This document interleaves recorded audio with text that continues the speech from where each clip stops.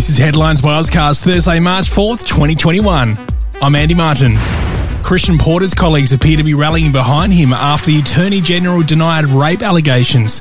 The lawyer for the woman who made the claims before taking her own life says there needs to be an independent investigation. The SA coroner says the report received this week is incomplete and SA police will continue to investigate the woman's death, and the findings will determine whether an inquiry will be held. The Attorney General is refusing to stand down from his role. He's taking mental health leave. Meanwhile, Defence Minister Linda Reynolds has stopped short of denying claims she called a former staff member a lying cow.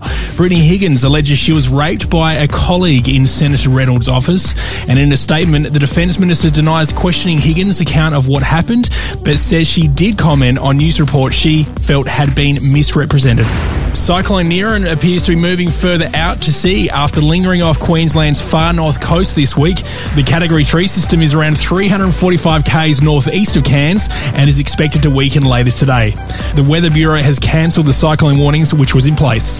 There has been another failed launch for SpaceX this morning. The Spaceship 10 launch was aborted as the engines fired up in South Texas. A decision is being made on whether to make another launch attempt today. The MCG is being tossed around as a possible venue for the funeral of Aussie music icon MICHAEL GUDINSKI following his passing this week. In entertainment, thanks to Little Box Co, you can check out the new Gourmet Box Menu now at littleboxco.com.au. Things have gotten even more messy around the airing of the Meghan Markle and Prince Harry interview with OPRAH, which ITV has secured the rights to.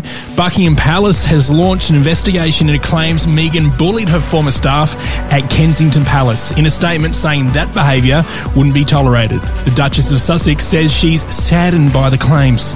And that's the latest headlines from Auscast. If you want to see more news and listen to the most loved podcast in Australia, head to AuscastNetwork.com and we'll have more headlines for you soon.